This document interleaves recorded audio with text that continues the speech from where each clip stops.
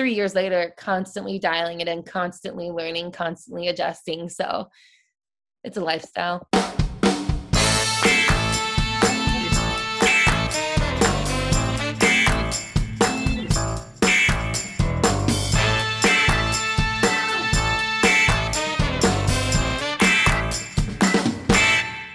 Okay, welcome back to the Marketing Playbook, presented by Details Interactive. Here you'll take away 3 game-winning marketing plays every episode to take back to your team. I'm your host, Mark Friedman, and my career has been focused on direct-to-consumer marketing, direct mail, physical retail, and digital commerce. This is episode number 39, and today's guest is Emily Griffith, the founder and CEO of Lilbox. After discovering the potential of an underutilized superfood while living in Australia, Chicago native Emily founded Lilbox, the buckwheat company with a mission to offer innovative buckwheat snack and breakfast products while promoting a more nutritious diet and soil health in North America.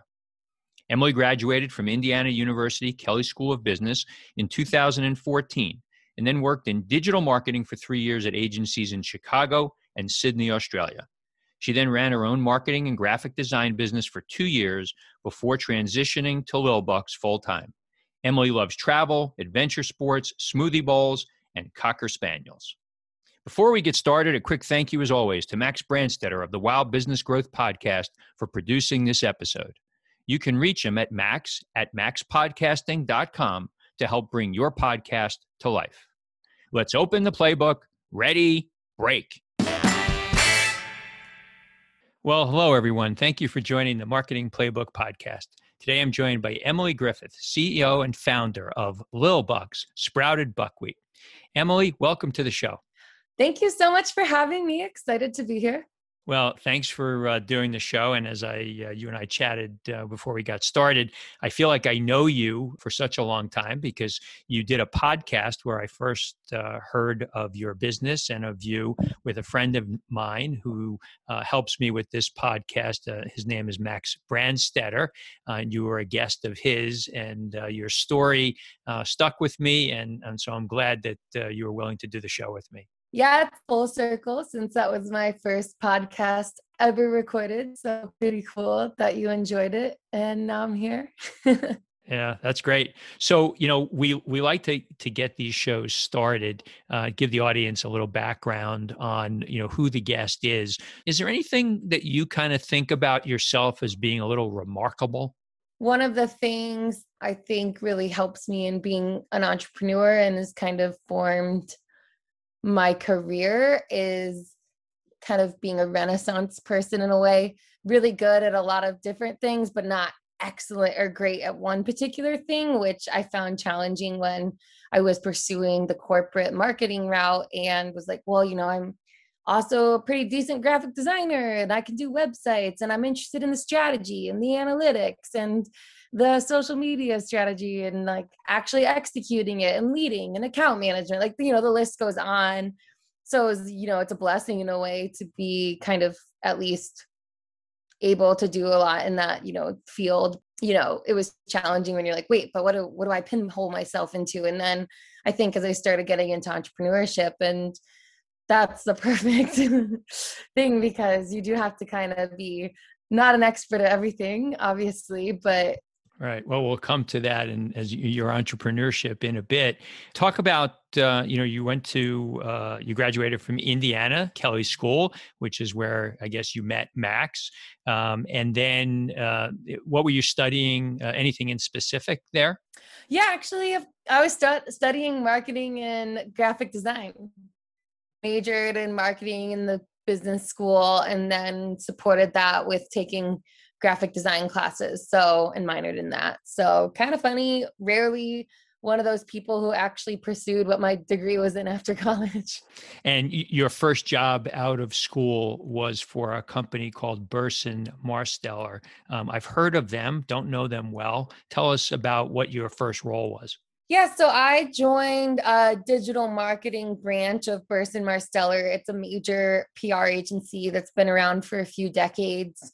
They're really known for pretty big in crisis response and corporate social responsibility. So, was on the team when they were working with Chipotle on E. coli problems. My big account was Hormel Foods for most of the years.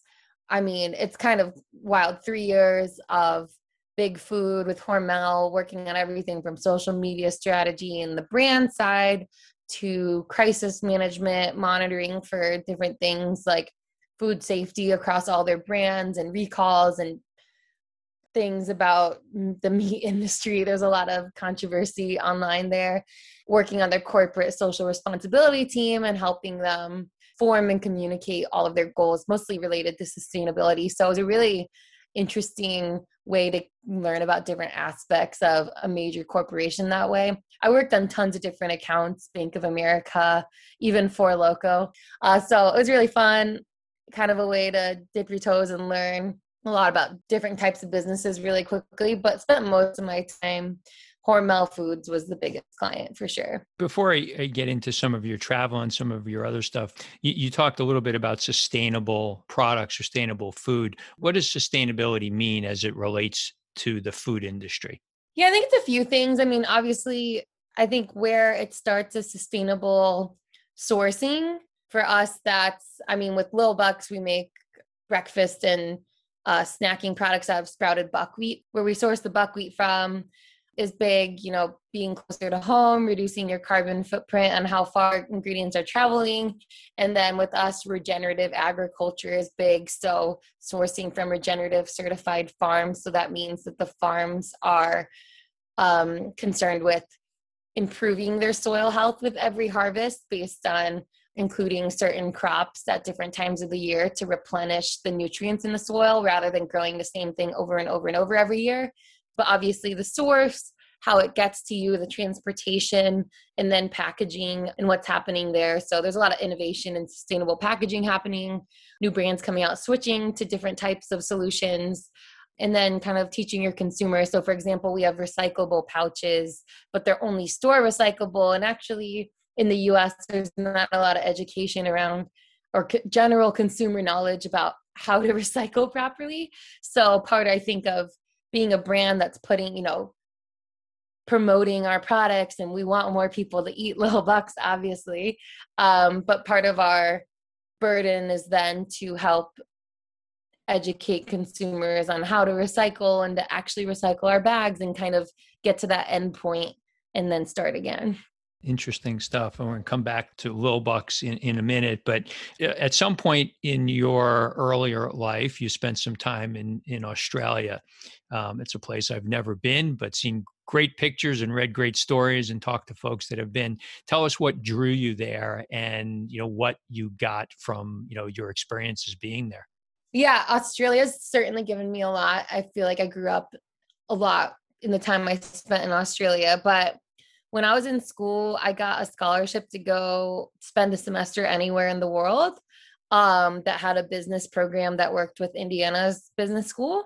And so I immediately, being from, grew up in Chicago suburb and then northern Indiana, and I'd always been California dreaming ever since, want to learn how to surf and live somewhere warm and by the beach. I was always fascinated by that. And so when I got the scholarship, my first thought was, well, I want to go as far away as possible, because when do you get an opportunity like this to kind of go anywhere in the world? There was a business program in Sydney, Australia, and I went down there and interned at an agency there, was actually working on Rip Curl, which is a surfing brand, and Kellogg, so getting to work with the Aussie food scene down under, which was super interesting. Yeah, I learned how to surf down there. I met a lot of really good friends. So it was interesting to kind of get the dose of the Aussie sarcastic sense of humor and learning about their food culture. It was all so inspiring to me. And of course, it's beautiful. Yeah, it is. It is beautiful. And so you have this love of food. Did that come from being inspired by your parents or just something you picked up on your own? Yeah, I think my love of food was originally born out of, I'm actually a pretty picky eater. So always been a little difficult. It's definitely evolved to be a lot wider of a palate, but I still have the things, I like what I like. But, I definitely evolved from only eating chicken fingers. Pretty sure I only wanted to eat chicken fingers and Reese's peanut butter cups for like the first 10 years of my life. But I was an athlete in high school, a pretty serious athlete, mostly soccer and track. So really demanding sports in terms of speed and strength and endurance. So I remember actually in fourth grade, I think it was peanut butter and graham crackers. I ate a bunch of them before a soccer game in fourth grade. And it was the first time that I was playing the game. And I was like, my whole life I never little kids eat whatever they want. But I was like, oh gosh, I feel really sluggish. I feel like my energy levels are down. And I just remember the innocent thoughts of like, oh gosh, like I'm never eating like that before a game. And that kind of kick-started, maybe even subconsciously eating well before, to fuel my sports. And so in high school, I really enjoyed, it wasn't like I was, the queen of salads. It was more like I liked finding healthy versions of traditionally unhealthy things. So whether it was like a healthy pancake recipe, or this is when my fascination with smoothies began, because they were like ice cream, but they had all these nutrients in them. And I felt really good after eating it. So then I could go play soccer and not want to throw up. That was kind of where the obsession began. So then ultimately you decide, geez, there's a food business in my future, and Lil Bucks is born.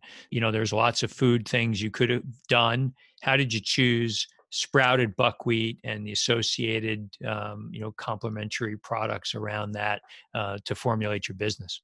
I mean, a lot of people go out seeking businesses. They know they're entrepreneurial and they recognize that and they want to go out and start a business. I mean, even when I was a kid in a Chicago suburb, we literally came up with different food mixtures and would like sell them. Like we did kapukis, which were cupcake cookies, and we mixed together different sodas. I didn't even like soda, and would go on the street and have like special lemonade stands. Clearly kind of my professional makeup and what I'm good at and how I work is helpful for being an entrepreneur. So all the signs, the writing was on the wall, but I didn't see that. I mean, I was only 24. I was still living in Australia. I think it was 24 when I came up with the idea for Low Bucks, because it was when I was living in Australia that I was still working, corporate marketing jobs at agencies, but still not really feeling like it's the right fit, and wanting to be challenged more. And that's when I came across sprouted buckwheat, noticed it was a widespread superfood down under, used as a hero ingredient in tons of breakfast, snacking, and dessert products. And then also, restaurants are using it. I had it for the first time on a smoothie bowl.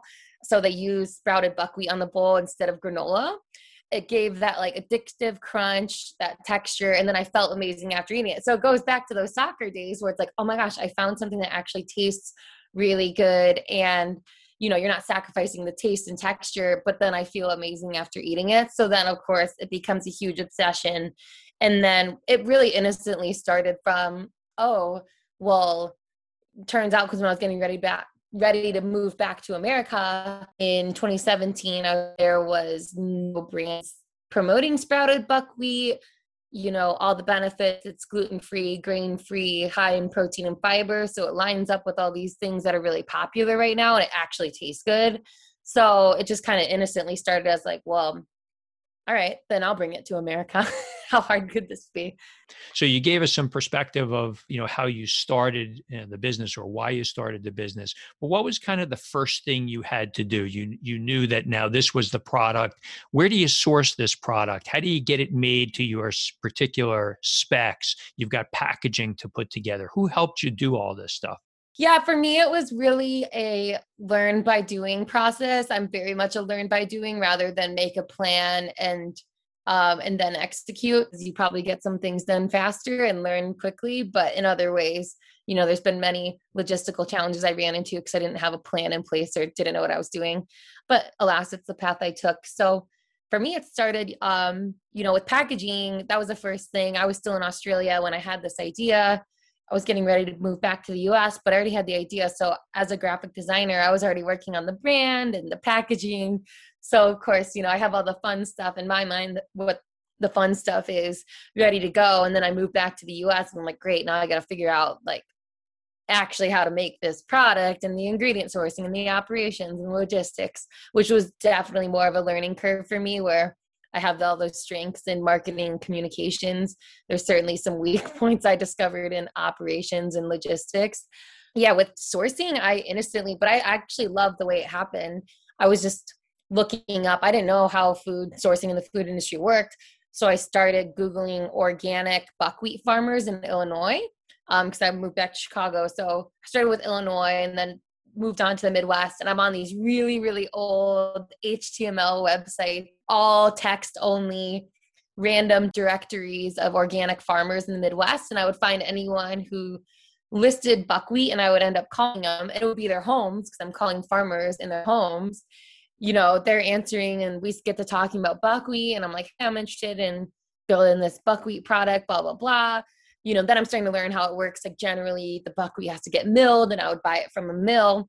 But at the same time, I'm having these conversations with the source and hearing their perspective on buckwheat. And many of them said they're like, oh, I would love to grow more buckwheat because it's really great for my soil health. But, there's just not a demand for it, or I've had a hard time finding people who will buy it or being able to produce it profitably. So sometimes I just grow it on my farm to improve soil health, but at a loss. So I was like, oh my gosh, it's so interesting. And then doing more research, I was like, okay, so buckwheat's really great for soil health and plays a part in this regenerative agriculture. So again, I go back to the farmers and I'm like, all right, well, I'll create demand for you. Fast forward 3 years, we actually just contracted our first regenerative sort of certified field of buckwheat. So that's really exciting to be able to stay true to that word. But yeah, then I started, got my buckwheat source. That was obviously the biggest thing since our products are very much based in buckwheat. And then we started making it out of a shared commercial kitchen. And by we, I mean me. So when I moved back, I was freelancing marketing for some small and medium businesses, mostly in food and wellness. So that worked out. But I was freelancing during the day, more than full time, making little bucks in a shared commercial kitchen at night. And then starting to try to sell it on weekends at fitness festivals and markets. So it was pretty crazy, but that's how we got started. And when you look at today where you're selling, so come back a little bit to some of the marketing and things that you're doing. Your website is great, colorful. The packaging is really interesting as well. But talk a little bit about where you're selling your product today. Yeah, so we are taking an omni-channel approach. I think as a food brand, groceries are one of those things that still some people want to buy on shelf. Of course, we saw a big shift in 2020. So last year, we were about 50% online sales between our website and Amazon and 50% wholesale. So that'd be customers like Whole Foods, Marno's, which is a good chain in Chicagoland. So you talked about Whole Foods selling in the Midwest, opportunities to sell more nationally for you, do you believe? Yeah, so we started our presence, of course, in the Midwest where we're from. So Chicagoland, Whole Foods, Michigan, Indiana, Ohio, Minnesota, Wisconsin, Illinois, of course. So we've started expanding our footprint there with other chains and independent stores. Natural food stores are obviously a big champion for us. And then we actually just expanded distribution in Southern California and Northern California, which are both pretty dense regions, especially with natural food accounts and natural retail. So that's been really exciting. We're in a few chains in Los Angeles and starting to expand and pitch more accounts. And then the plan is after this year to go more nationally with retail, East Coast, Pacific Northwest, and the South. So. Well, it sounds like you've got a good trajectory. One of the nice parts about having a direct-to-consumer, an online business, is you get to have some direct conversation, with your customers. A little bit different than if you're selling through a Whole Foods. What have you been able to gain? What kind of information have you been able to gain from a rebuy rate perspective of people that are buying online? That's been a really good metric for us, especially online, because it's harder to tell in retail exactly who's buying again. Obviously, we're just tracking, is our velocity, how many units we're selling per store per week going up over time, because then we're just assuming that people are rebuying while we bring in more customers to the Little Bucks family. But online, we can directly assess it. So we just look at reorder rate, percentage of customers reordering, how can we get that to go up? And then we're actually working on setting up more automations now on bringing back customers that maybe haven't ordered in 3-6 months. What's our plan to get them to come back, and testing different motivations to get them to come back. Yeah. And you also offer a subscription model online, right? Yeah. So the ultimate goal is, I'm really excited, and I now have a team to help support these dreams and visions I have. But for direct to consumer, obviously that's a huge opportunity for us. Specialty diets like paleo, gluten-free, grain-free, high protein, superfood, all these things we fall under. Direct to consumer is a huge opportunity for that. So we're really excited to build out our marketing funnels there. And ultimate goal is to lead to that subscription. So, actually, since we talked, late last night, we've been pushing some website updates live. So really simplifying our landing pages.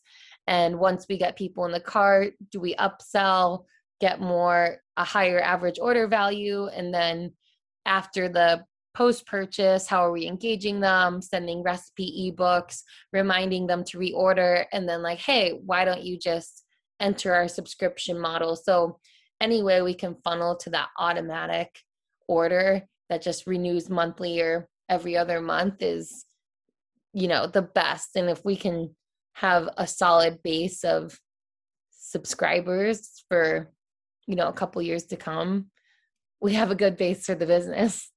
You mentioned your team. So talk a little bit about your team. This is no longer the Emily show, right? Yeah, I'm grateful for that. It was the Emily show for a long time, and it was really hard once we started getting bigger, and especially managing a lot of the pandemic pivots on my own and with the help of our advisors, of course. But now we do have a marketing manager brought over from another national granola brand. So she's really focused on leading general brand building activities, but also her North Star is taking care of our retail accounts. We kind of call it a marketing playbook for every account we open, whether it's an independent store or something like a Whole Foods, which would obviously have a little more customization. But there is a checklist of like 14 things. Like, have we done all these things? Are we looping back every 2 or 3 months to see how things are going? We're tracking velocities at each store. So her big thing is just making sure general velocities always, at a good place and going up. We want to be in the top third of our categories. Because the only way, now we do have a good retail footprint. While it's not national, the only way you go national is if or the easiest way to go national is just proving out really strong, solid numbers and a really good business in a couple regions and then take that national. So our marketing manager has been really amazing for that. And then we also have a community manager, which traditionally, I think, at least because I come from the digital marketing world, I always thought of as a social media manager. But I'm really thinking about it beyond that. This person started part-time, but we're now bringing on full-time as the pandemic is easing. So this community manager is not only the digital and social media and building, kind of that front line of that direct relationship with our customers, email marketing, but it's also field marketing. So starting to be at events, work with influencers, kind of building that whole community of people around our business. Kind of have the retail marketing manager, our community manager, both are focused on some brand building activities, but have their own specific KPIs. And then I'm leading up a lot of just the sales of getting stuff in the pipeline for our retail marketing manager. And then the direct to consumer marketing manager and I are kind of working on together. I, of course, have a background in D2C, so that's helpful. Yeah, the website is great. I think a lot of the engagement that you have, from a social perspective is quite good. I've really enjoyed spending time on it. How do you think about pricing? Generally speaking, in the food business, there's always some kind of a promotion going on. Mm-hmm. You sell on Amazon, which is, a highly promotional kind of a vehicle. How do you think about, the different channels that you're selling in and trying to maintain as much margin as you can? Yeah, that's always tricky per channel, but fortunately we were setting the price for sprouted buckwheat and I I purposefully knew, I looked at the category and what we're competing against. What are people, even though sprouted buckwheat in a way is kind of an incremental add to people's pantries, because once they try it, it's totally new, different thing that, you just add to your routine. But you still have to think about it in a way of, okay, if they're quote unquote hiring little bucks into their shopping cart, what are they firing? So I really assumed that was granola, because the most common way to eat little bucks is like a granola. So on smoothies, oatmeal, yogurt. So we're competing against granola. Okay, let's look at the set of Whole Foods and other natural stores and even conventional to see where we eventually, so conventional being something like a Target or mass market Kroger, something like that, and seeing where we can price competitively, but then still actually make money. Because we wanted to build a business where, it's not like, oh, the money will come once we scale, blah, blah, blah. I'm learning there's just so many things that happen between, starting the business and quote unquote reaching your economies of scale. So many, yeah, like you said, discounts you have to do in retail, shipments get lost, you have to resend. Amazon is just the Wild West in terms of tracking and making sure you're actually making money off that. I'm really happy. So for example, Lil Bucks are priced at $6.99. A little expensive if you're looking at a Target granola set or a Kroger granola set. You're going to see some things in there for $3.99, $4.99. So the goal is when we're at that mass market level that we would be competing closer to that, $4.99, $5.99, which we would be able to support. But starting at a little bit higher as we're in more of the premium marketplace right now, getting our first wave of digital customers and then working in places like Whole Foods. That's kind of why it's priced where it's at right now. And then fortunately, I think that was a good price to start with, because there's a lot of things, always discounts everywhere you turn. Do you have a direct-to-consumer business? I enjoy connecting with guests on this podcast because it reminds me what I love to do: strategic and tactical consulting for businesses like yours. If you'd like to speak with me about your business and see how you can add a fresh set of eyes to your team, contact me at mark@detailsinteractive.com. Now let's get back to the marketing playbook. As you were putting together your game plan, and you obviously had expenses to get started, was this you were bootstrapping from the very beginning? Did you have friends and family participating? How have you funded the business? Yeah, so actually, let's see, I bootstrapped it for about 2 full years. I would say our first year in business, I mean, you'll see a lot of food startups that come out swinging. They raise venture money. They come out with a beautiful brand. They're paying, salaried team members that have experience building other brands or come from bigger food companies. That is not the route that we took. It was very on the ground farmers market. Like we did $10,000 in sales our first year. So that's like the definition of a side hustle. Like, oh, this cute granola brand. So we launched in 2018, about middle of the year. This was all coming out of pocket from my marketing freelancing. And then in 2019, I was kind of starting to learn more about our customers. At the time we were still only selling in brown, craft bags, like you might see at a natural market or farmer's market. And so I'm like, okay, now it's time to get what I called real packaging, not like we're going to sit there and have to put stickers on the front back of every bag for hours. So it's time to get real packaging. We know how to communicate about sprouted buckwheat to our consumers. I want to get into stores. I took a course on how to work with retail clients because I was really clueless. And there's actually someone in the industry offering a course on it. So that was really helpful. So by mid 2019, I've got this course. We got our first packaging lined up. I went to my first food trade show, which was really eye-opening. So tons of networking and learning that way. And I pitched to Whole Foods, the Midwest region. Through quite a bit of hustling and stroke of luck, they agreed to bring us into the entire Midwest region, which is kind of crazy. Most brands start with like a few stores, but we started with an entire region. So it was pretty wild. And at that point, I was like, okay, we need to raise money to support this big launch. And that was kind of the catalyst to be like, okay, we've proven out the concept enough to get to this level where we're at. We got Whole Foods to say yes. And that was something that people trusted. So we raised our friends and family around that in December 2019 to launch into Whole Foods in March 2020, which of course aligns with the pandemic's launch into the US.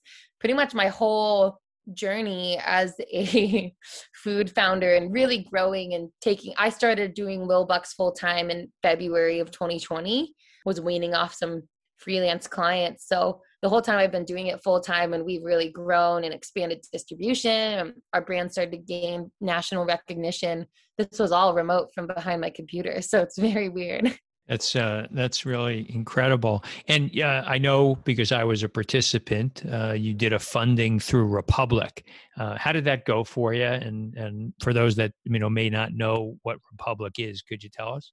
Yes. So Republic is a crowdfunding platform. So we were able to raise on a safe note, which is a common way to raise money for a startup before something like venture capital.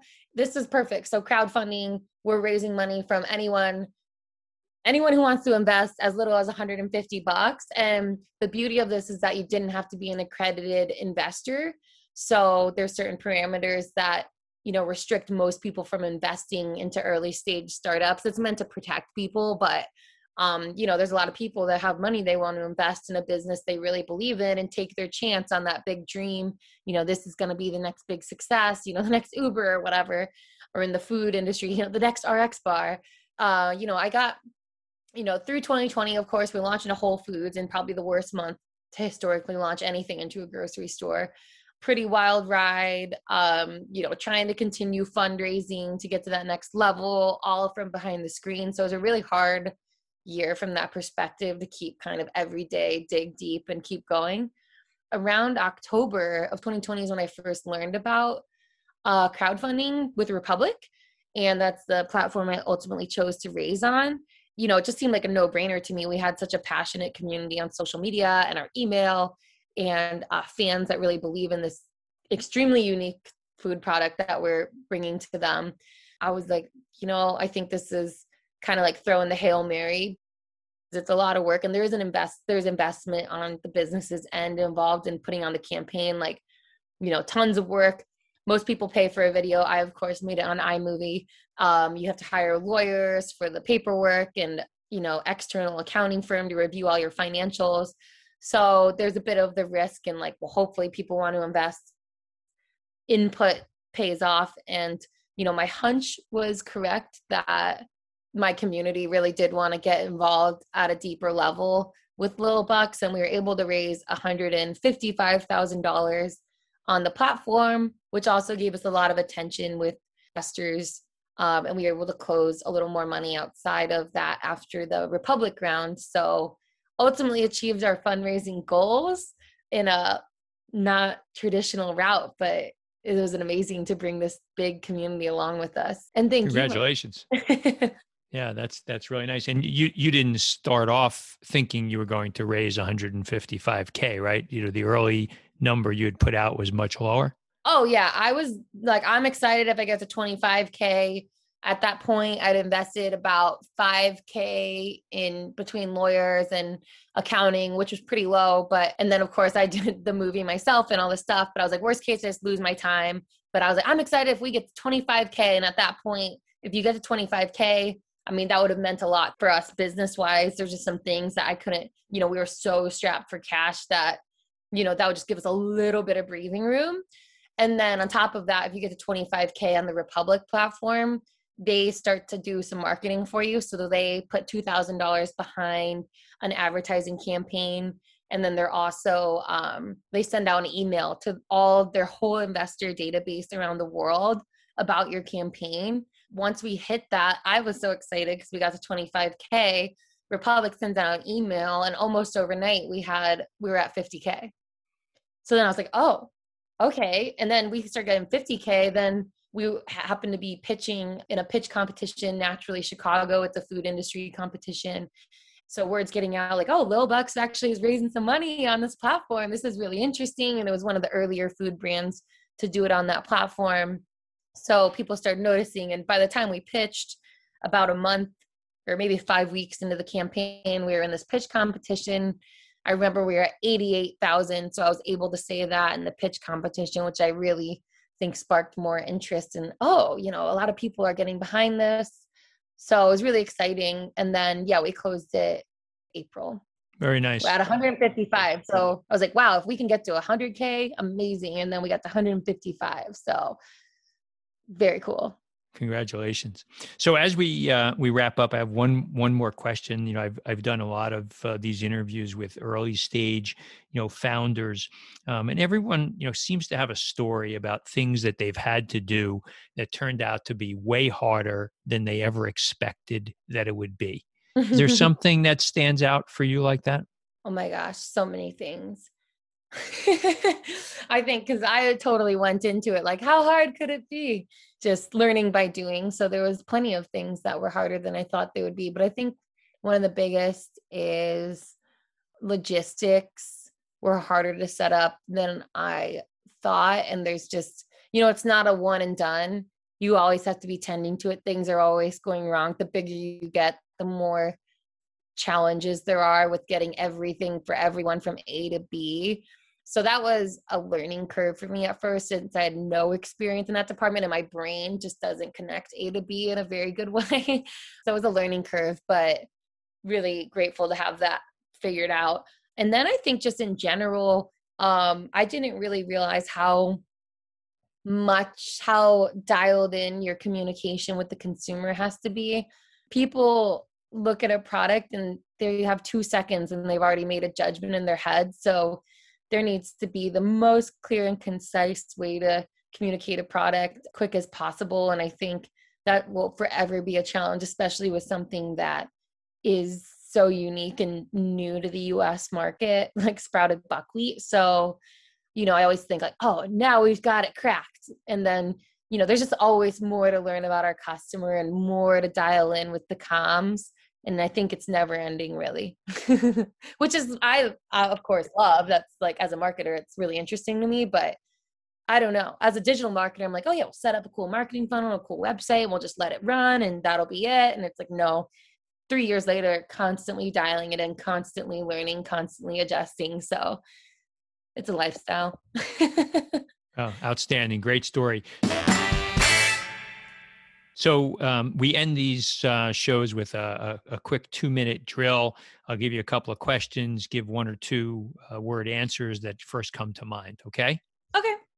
All right. A brand that you admire or that inspires you?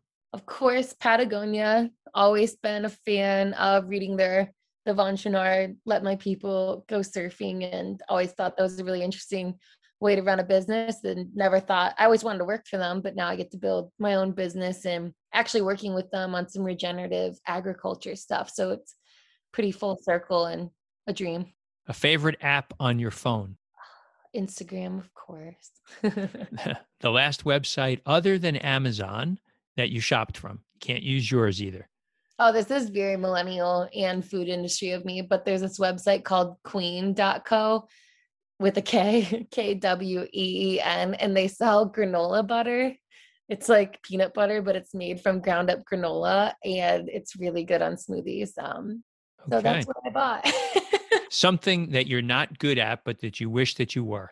Gosh, being organized, tidy.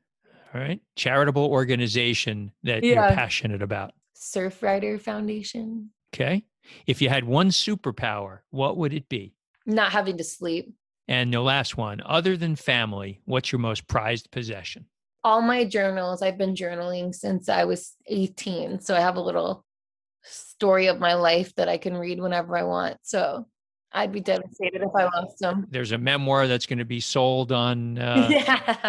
Yeah, maybe. I interviewed on the show here the founder of Hint Water. Yeah. Kara Golden. So, she's done some publishing, as well. A very interesting lady, and they've got a tremendous business. We'll wish the best for you there. Where can people reach out to you, Emily, for social media? Yeah, so we're on all channels, mostly Instagram and TikTok now, and LinkedIn is, those platforms. And then the handles at Love Lil Bucks, so LOVLILBUCKS. And then our website's lovelilbucks.com. we post a lot of fun recipes there too. So if you're like, how the heck do I use this? We got your back.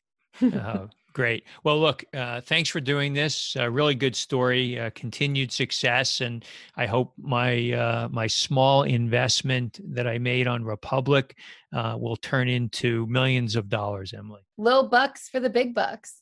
There you go. Thank you so much. That's it. Today's game ball goes to Emily Griffith for coming on the Marketing Playbook. To me, today's 3 game-winning marketing plays were as follows. Number 1, starting a new company is tough enough, but when your business is creating a new market like Emily is for sprouted buckwheat in the United States, you have challenges that many other brands might not be contending with. It's critical that your customer communications be clear and concise, and you need to constantly refine and iterate your message. Identify for the customer the problem that you might be solving for them with your product. Number 2, Emily described how she continues to wear many hats in her business. She's the jack of all trades simply because as a startup, the human resources are very limited. It's good advice because even if you're working in a larger business, make yourself more valuable by broadening your skill set. You certainly want to have a focused core competency, but being a solid utility player, willing to roll up your sleeves and do anything required is not a bad thing. And number 3, do not underestimate how long it takes to get things done. Everything seems to take longer than it should.